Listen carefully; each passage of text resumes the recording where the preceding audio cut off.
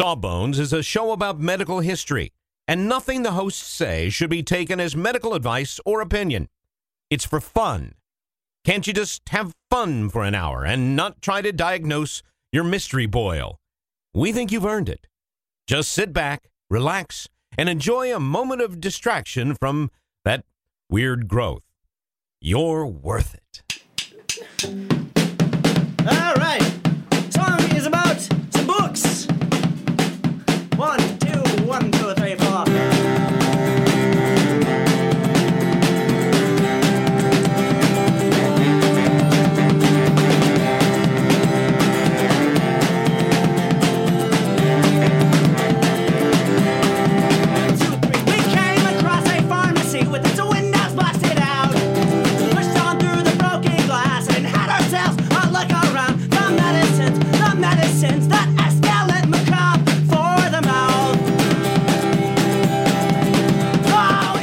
And welcome to Sawbones, a marital tour of misguided medicine. I'm your co-host, Justin McElroy. And I'm Sydney McElroy.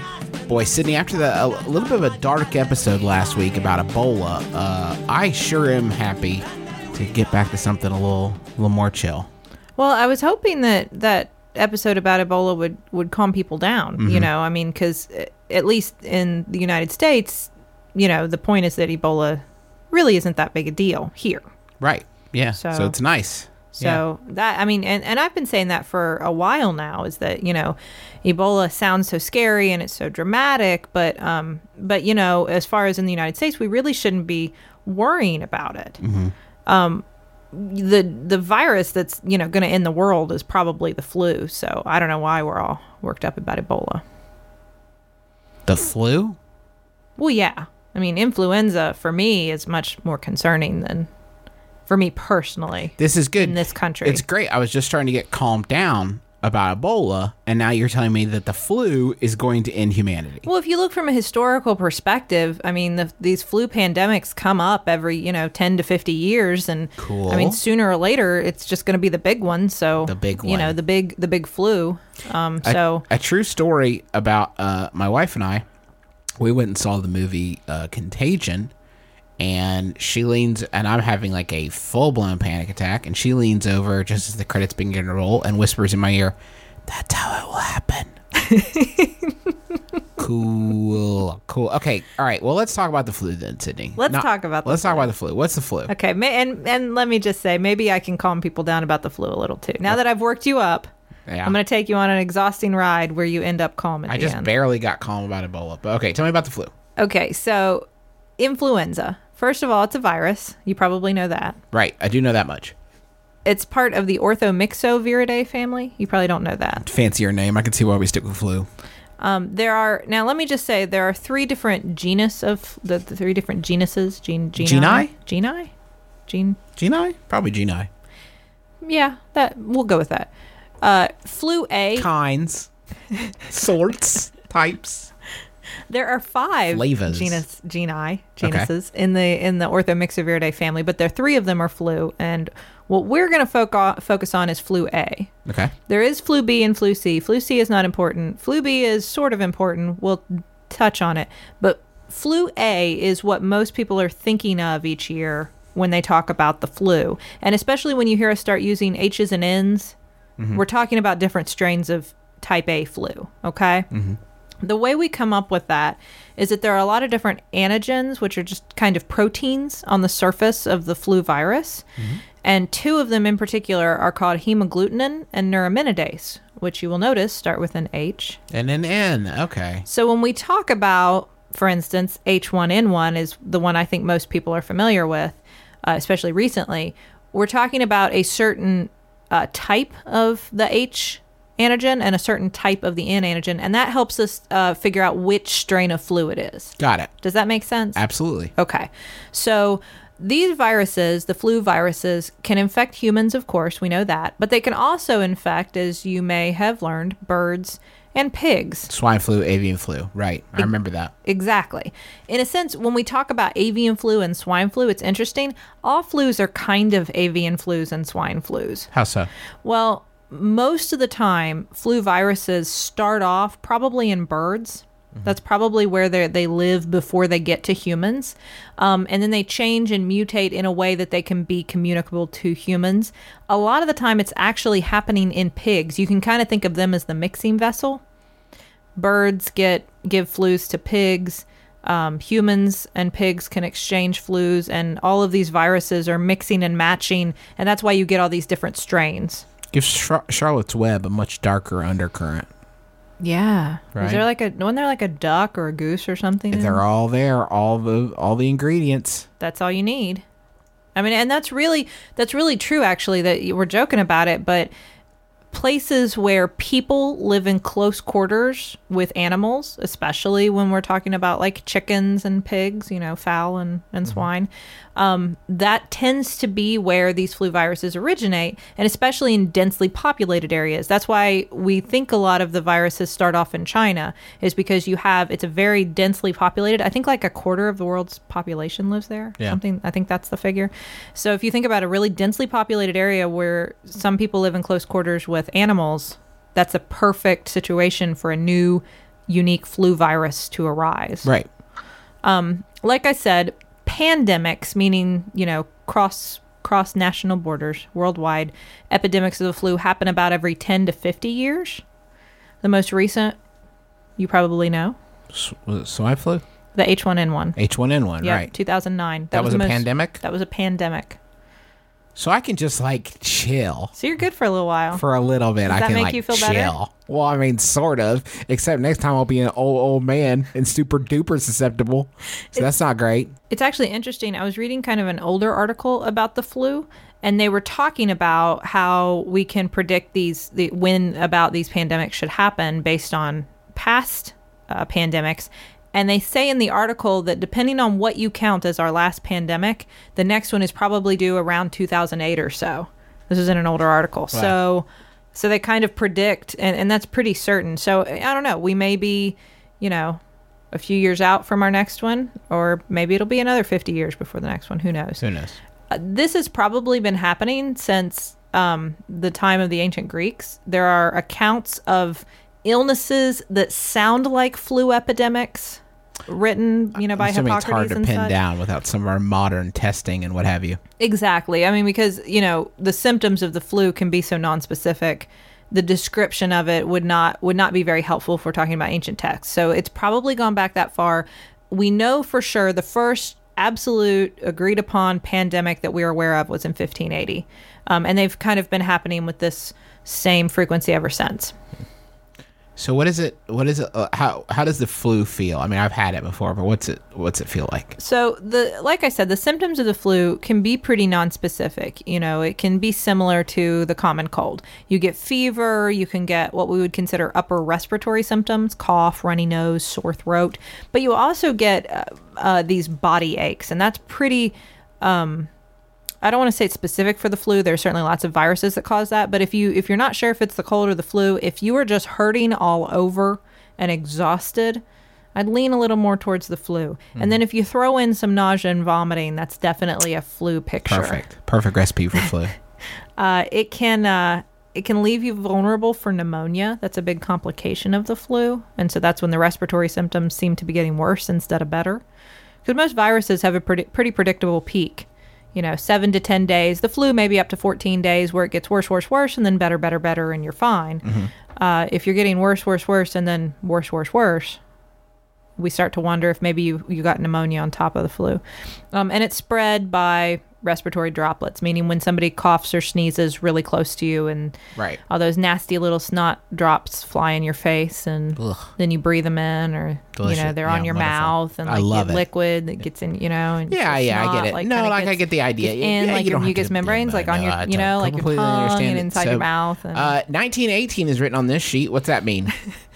So I think if we're going to talk about former flu pandemics, I think the best one to talk about would be 1918. There are certainly ones that came before, and there have been pandemics since, but I think it's the most interesting because it has been called the greatest medical holocaust in history. Wow. Yes. It's pretty firm. Yeah. So when people, when you're deciding that you don't need your flu shot because flu's not that big a deal, remember what I'm about to say. The greatest medical holocaust in history. No, but like by all means, don't go to the CVS and take 10 minutes to get your shot. Sorry, Sid. It's considered one of the 3 worst plagues in history, with the Justinian plague and then, of course, the Black Death. We've got what we call the Spanish flu, the influenza epidemic of 1918, pandemic, excuse me. Where's it from? So this is a little harder to answer. Not from Spain. Okay. As you may think. Right. That would be my first thought, yes. It was not thought to originate in Spain. We had this theory that it originated in China, but that's just a theory. That wasn't actually traced there. It may have originated in the U.S. Oh, wow. Sorry. The first kind of documented cases were simultaneous, and this is the weird thing about it. People started getting sick in disparate parts of the country at about the same time. There were cases popping up in San Quentin, in Detroit, in North Carolina, all around the same time. How odd. Which is very weird. And, you know, like I said, they still were trying to trace back. Did it show up in the U.S. from China? We don't know. But it proceeds from the U.S.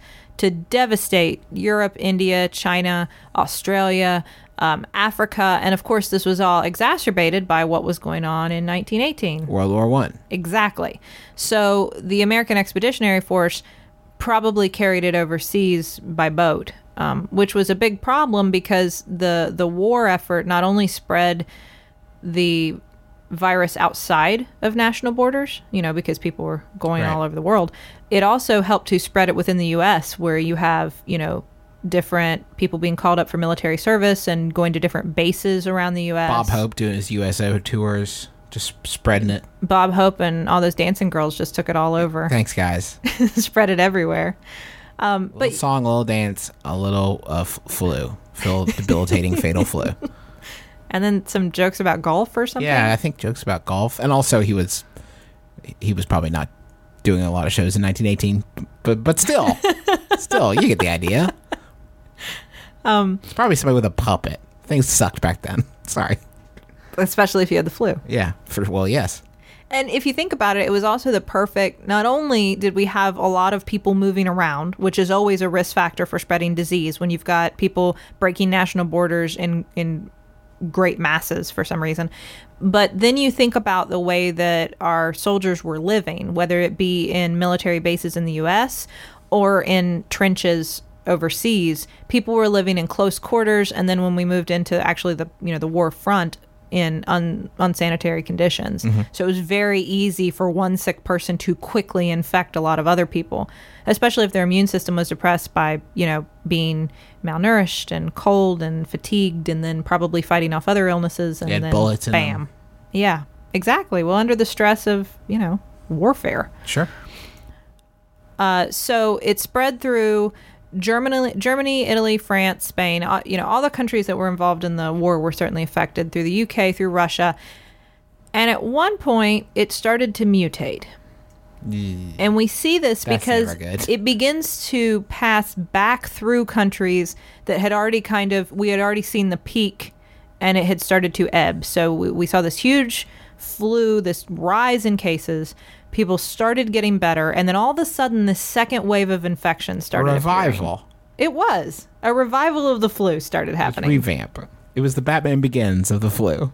And unfortunately, fresh start. This mutation, this new wave of the flu, appeared to be worse than the first. Similar to when we think about the thing that was so the thing that was so sad, I should say, about the H1N1 epidemic, is that it was actually killing a different segment of the population than we're used to, a younger, healthier segment, which the problem with that is that at the time we were only targeting the very young and the very old for flu vaccine. So the exact population that we weren't targeting for flu vaccination was getting affected by the flu, which we've learned our lesson since then. Good.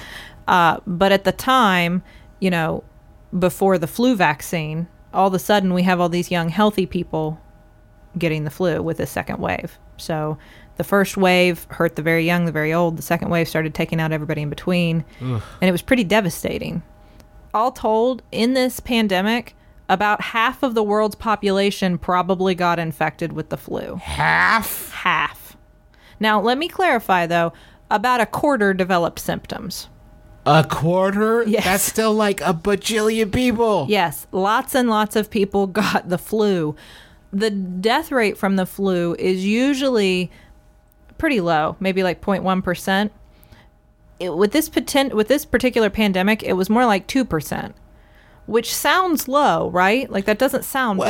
It sounds low until you realize that half the people had it. So when you look at sheer numbers, we're really talking about probably 40 or 50 million people who died of the flu between about 1918 and 1920. You know, it's so interesting, though, that, like, to use Ebola as an example, I think what makes it so scary is because that death rate is so much higher. And it's like, but it doesn't, but the flu is actually, like, sneakier. The flu is like an underground sleeper success. It's like an underground hit that everybody sees like after it's out of theaters. And the Ebola is sort of like a smash. It's like the Transformers, Exactly. right? Like a Exactly. smash release that everybody like it really devastates people. It's kind of like Ebola is kind of like the Blue album in the Weezer collection. And the flu is more like Pinkerton. Kind of a grower. Yeah, exactly. Gotcha. But if you're a true fan, you like the flu better. I mean, you don't like the flu better. I don't like You the flu respect better. it. You respect it. You got to have right? respect for the flu. Gotcha. So the interesting thing about this is that when we look at mortality during World War I, we're probably looking at as many deaths from influenza as we are from the war itself. Wow. It's estimated that maybe half of American soldiers who died in World War I died from influenza. And I don't know, I can't tell you all the specifics in terms of how that impacted the war itself. But if you consider that a lot of the soldiers who were sent overseas were probably too sick to fight, and a lot of the soldiers who were already there on the other side were probably too sick to fight, this probably had a major impact on many battles and maybe helped play some part in ending the war when it did, because so many people were sick. I'm just not in the mood anymore. I can't do it. Well, I mean, if you think about it, if you look around and you've got nobody left to fight because everybody's in bed with the flu, and when you look at, What if they threw a war and everybody had diarrhea? I think that's what the hippies really had in mind. Right. With all that lack of bathing, that was probably the goal. So, at the Treaty of Versailles, do you know that several of the participants actually had the flu? I did not know that. Yeah, Woodrow Wilson, for instance, the Prime Minister of the UK, David Lloyd George, and the Premier of France all had the flu during the Treaty of Versailles. Excellent. I mean, that still went okay, I think. So why was it the Spanish flu? The only reason it was called the Spanish flu is because early on in the course of the flu, as they were figuring out that this was a pandemic, that it was happening everywhere, and as they were kind of sketching it out as an entity, there was a huge outbreak in Spain, and a lot of people died, and it got a lot of attention on the world stage, and so it was dubbed the Spanish flu because of that. But depending on where you were, you called it something different. For instance, if you were in Germany, you may have called it the French flu, and if you were in France, you may have called it the German flu. So we've talked a whole lot about, how what this thing is, but how do we fight back? That's what this show's supposed to be about. How do we treat it? And there are lots of treatments, and I am thrilled to tell you about them. But before we do that, you're going to need to hop on over to the billing department. Let's go. The medicines that escalate macabre for the mouth. We have just started rehearsing for the summer theater. That's right. Summer starts in March around these parts, and that means we don't have much time at all in the evenings to make dinner. But we will not be just consuming Wendy's, although there will be some Wendy's consumed, but we are going to have a little extra help with Factor, which delivers ready-to-eat, delicious meals right to your door, and not like junky stuff you get out of the freezer aisle, whatever. This is real, high-quality, chef-crafted stuff that in 2 minutes you're ready to eat it. I'm talking about some Southwestern-style turkey and mac. I think this week I'm going to be enjoying a shredded chicken taco bowl is part of my plan. But they got like fancy stuff. Listen to this. Where are you going to get this truffle butter filet mignon? I mean, seriously, from a box, pre-prepared. All I got is 2 minutes. I'm eating filet mignon. That sounds delicious. Yeah, it sounds delicious. And you can give these a try. And it's not just these meals. We're talking pancakes, smoothies. They got some great wellness shots that are surprisingly delicious. And the meals you just eat and eat. There's no prepping, cooking, or cleanup. Get as much as you need by choosing your meals every week. You're going to get exactly what you want. No surprises here. And the meals, I can say, are delicious. So what do you got to lose? Head on over to factormeals.com/sawbones50 and use code sawbones50 to get 50% off. That's code sawbones50 at factormeals.com/sawbones50 to get 50% off. Sydney, you know how you're always saying that you'd like to build a Justin McElroy fan site full of all your favorite quotes, clips, videos, and hunky pictures of beloved podcaster Justin McElroy? I don't remember. Well, there's no need to wait any longer, Sydney, because Squarespace is going to make it easier than you could possibly believe to make a website all about your favorite hunky podcasting superstar. I don't think I was going to. Squarespace, what is it? It's a tool. Think of it as the palette of a web design artist. But you don't have to be a web design artist. You could just take stuff off the palette that is created by real people that know what they're really doing and put it from the palette onto the easel. The metaphor is broken down. Basically, you're going to be able to create great looking websites that have fantastic customer support and help you unlock your creativity and do whatever you want to with your small business or podcaster obsession. You can sell products. You can post your videos. You can share your stories about how Justin has shaped your life and is also a fantastic father. Folks, you got to stop waiting to make your Justin McElroy fan site. Go to squarespace.com/sawbones for a free trial. And when you're ready to launch your Justin McElroy fan site, use offer code SAWBONES to save 10% off your first purchase of a website or domain. Sydney, let's fix the flu. Let's cure the flu. All right. So when we're talking about treatments for the flu, a lot of these came out of that big pandemic in 1918 because this was before the age of antibiotics, which wouldn't have helped us, by the way, anyway, because the flu is a virus and not a bacteria. Mm-hmm. But we really didn't know how we could treat it. And by the way, I should just say these treatments, these hospitals that were set up at the time, it was crazy. Like churches and schools were turned into hospitals. There were makeshift hospitals all over the country. Med students were running these hospitals. Oh, gosh. Yeah, I mean, because they didn't have enough healthcare professionals. Sounds like when you were in Honduras the first time. That's true. That's true. Because a lack of medical professionals, it was whoever was there. And this was really the kind of situation that we were looking at in the U.S. at the time. So any treatment that worked for anything was being tried. And so you had some really practical things, like aspirin was around. Sure. So give them some aspirin. They gave people oxygen if they needed it, which we had the capacity to do. Although we also did it by injecting it under the skin, which is not a treatment that I'm familiar with. Not quite sure how that would help very much. For pneumonia, they gave a lot of epinephrine, which again would not be something that... I don't even know what that is. Like an EpiPen? Is that what epinephrine is? Like if you get an allergy? So I guess they're trying to open airways quickly. Okay, sure. Which would open your airways. Ultimately, it wouldn't fix pneumonia. Yeah, right. But if you were also in anaphylactic shock... Sure. Well, if a bee was nearby at the time that you got pneumonia... You're covered. You're covered. Cinnamon in milk was a very popular... That's nice. Which, I mean, that would be pleasant. Yeah. I mean, yeah, nice. Flu or no flu. I mean, give me some of that. I'll fake a flu if they'll get me some cinnamon in milk. Come on. And let me say, there were some really practical things that people did. Bed rest. Yeah. Try to feed people. Give them lots of fluids. Mm-hmm. That's okay. I mean, and those were probably the mainstay, as is true now, of treatment of the flu. Right. They were really enjoying doing this cold pack on head treatment. That was something that was used for many different illnesses at the time. Very unpleasant. Yeah, just put a big ice pack right on your head. I'll keep my cinnamon and milk, thank you. Yeah, I don't know that I would enjoy that. And then you're supposed to drink warm drinks while you're doing it. Just kind of, it's like muscle confusion, right? Like P90X. Okay. So put an ice pack on your head and drink some tea. And then, of course, hydrotherapy was still popular at the time. So just stick them in a warm bath. Right. Which wouldn't help, but again, probably didn't hurt anybody. One interesting thing, if you look at the pandemic in 1918, people were trying something that made a lot of sense, which was to take blood from people who had the flu and got better and give it to other people. They did that with Ebola. Yes. Yeah. And that makes a lot of sense because you formed antibodies.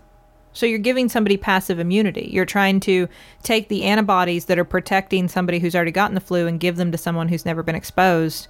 Mm-hmm. That's passive immunity. I mean, it was very high tech at the time. I'm assuming it didn't pan out. It may have helped some. It's hard. I mean, it wasn't like people were doing real regimented studies to prove that any of this was helping. If the blood was a match, then it may have helped. But, that's a big question. Some less helpful treatments. Salt up the nose. Ugh. You could try a goose grease poultice. It's a very, it's kind of like a festive, almost. It has like a holiday vibe to it, these flu treatments. Actually, it does, because you could top this off with a bag of garlic gum around your neck. It's nice. You're ready to get roasted. Now, if you're trying to cure your turkey's influenza, and you've got a bunch of family coming over, and you want to make sure it's done just right, and also cured of influenza, we've got a lot of treatments for you. You're going to want to inject it with some cinnamon milk, put some oxygen right under the skin. Really delicious. And then get some garlic gum, rub that around the neck, salt up its nose. Turkeys don't have noses, and then a goose grease poultice inside. It's really going to be just delicious. This is the treatment that the witch from Hansel and Gretel told kids to do. Right. Oh, what'll fix that up? Cumin. Cumin on there. You need a little more salt up your nose. A little more salt up your nose. Hop in this oven. Onions were a popular treatment. Okay. Sure. Stuffing. They would giblets? feed, and a lot of these were used on kids, by the way, because kids were the ones everybody was getting the flu, but especially little kids. So they would take their kid, and after they've salted them and greased them and put garlic on them and preheated the cover oven. them in raw onions. Yeah. I mean, you could eat the onions, but why not cover you in onions? Seems even better. Mm-hmm. If you couldn't handle onions, one thing that they recommended as a second line treatment, I suppose, is you could take some hot coals and sprinkle either sulfur or brown sugar, which seems like a big gap there. Can I vote? Are we voting? Because I'm going to say brown sugar. Also, how is your efficacy with your onion thing if you think that, instead of eating onions, you could sprinkle brown sugar on hot rocks? Maybe that would do something. We don't know. We're making it up. Well, no, you have to burn the coals then and let the fumes inhale them. Right. I mean, I'm with you. It's just a pretty far cry from eating onions, Sydney Small McElroy. I think my theory is that we're still basing this on the idea that disease doesn't like strong smells and things that make you little sick. Antiquated. Yeah. It's kind of it's not that far off from things that would make you puke or poop a lot, which probably eating all these onions would. Mm-hmm.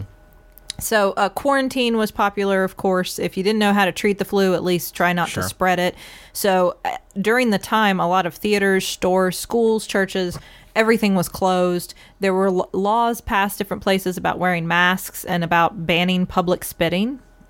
It seems. I think we should keep those in place. Well, that was done. If you remember, we talked about it in the tuberculosis episode too. So you could get. Actually, I think the Boy Scouts were big on that. They would come up if they saw you spitting and give you a little card to remind you that it was illegal to spit in public places. Excellent. It's a great job for the Boy Scouts, I think. Thanks, guys. Hey, Boy Scout, you smell like onions and brown sugar.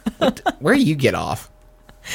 I found this great website with a bunch of flu stories, accounts from people who were around during the flu pandemic, or either the kids or grandkids of these people.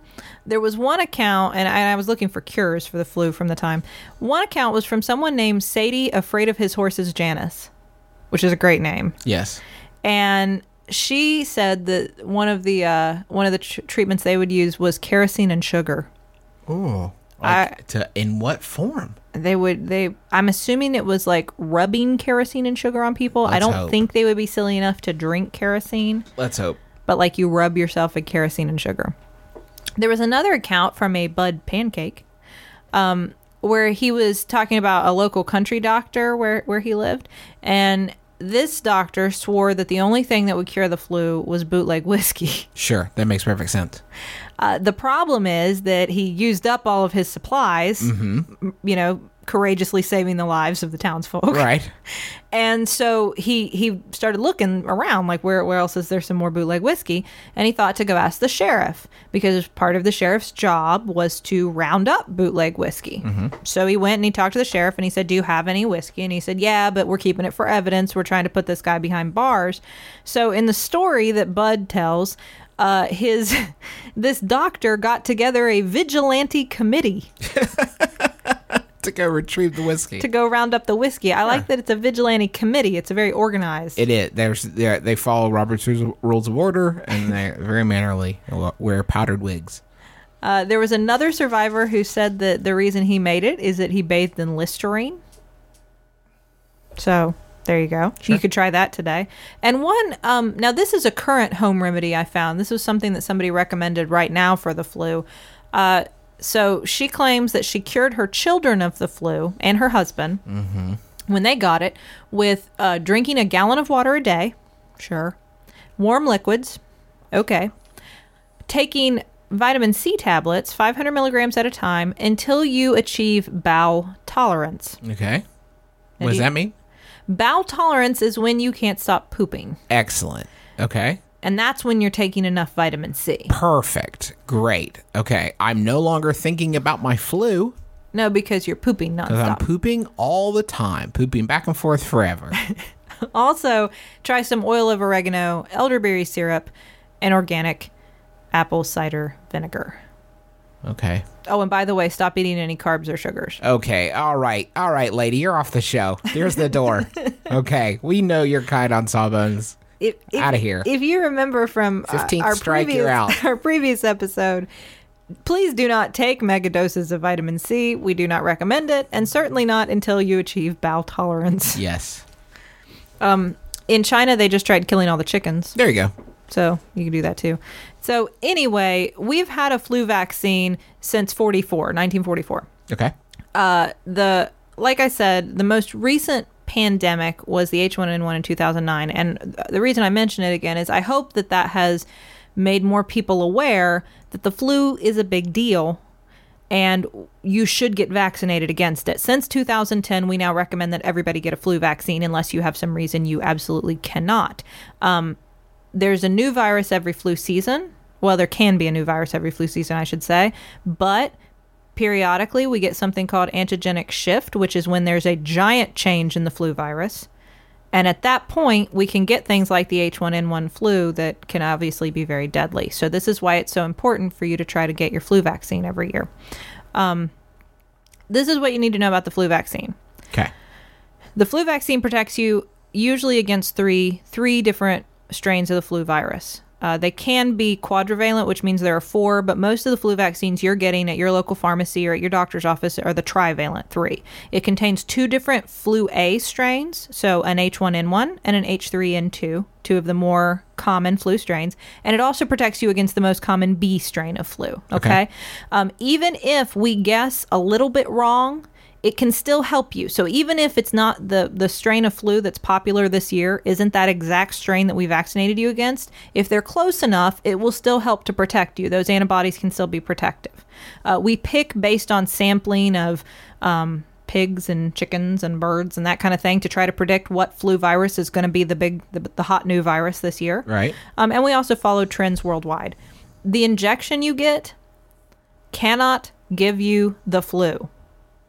Would you say that for You me, sure? Justin, in your manly voice? The injection you get cannot give you the flu. That's right. The flu shot is a killed virus. You cannot get the flu from it. So no matter how many people tell you they got the flu from the flu shot, they didn't. They just unfortunately got sick.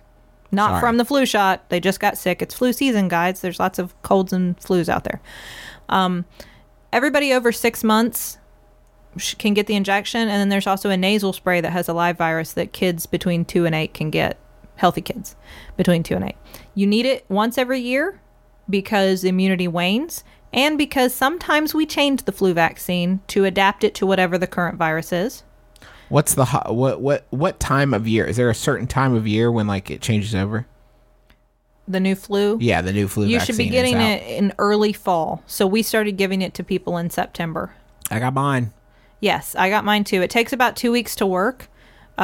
while you're building up an immune response to it. So the earlier you get it, the better. As soon as it comes out, I'd advise you to get it so that by the time flu season really hits, which is kind of now as we're moving into late November, into December, January, February, that's when we really start to see the peak flu.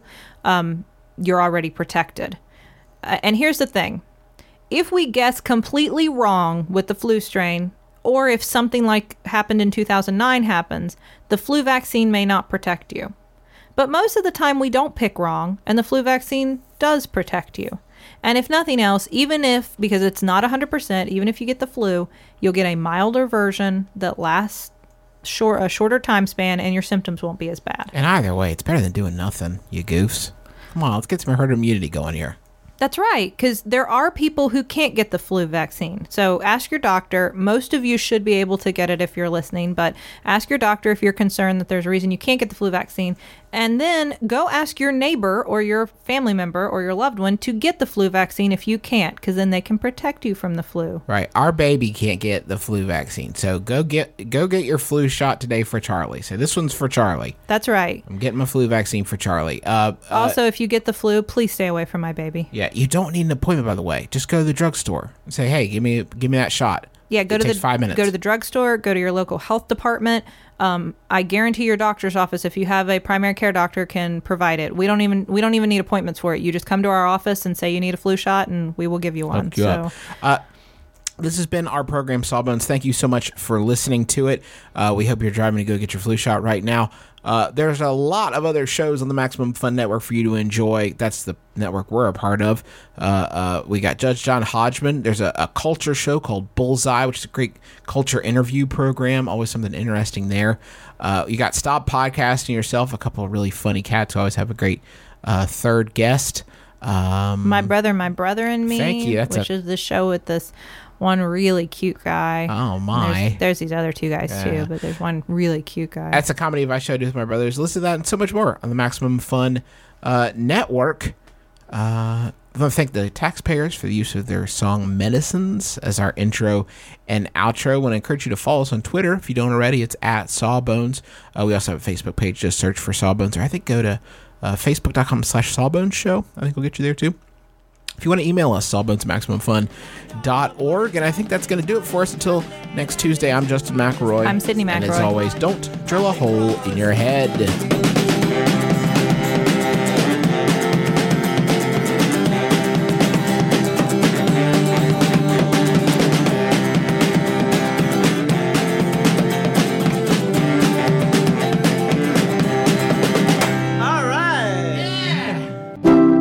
MaximumFun.org. Comedy and culture. Artist owned. Listener supported.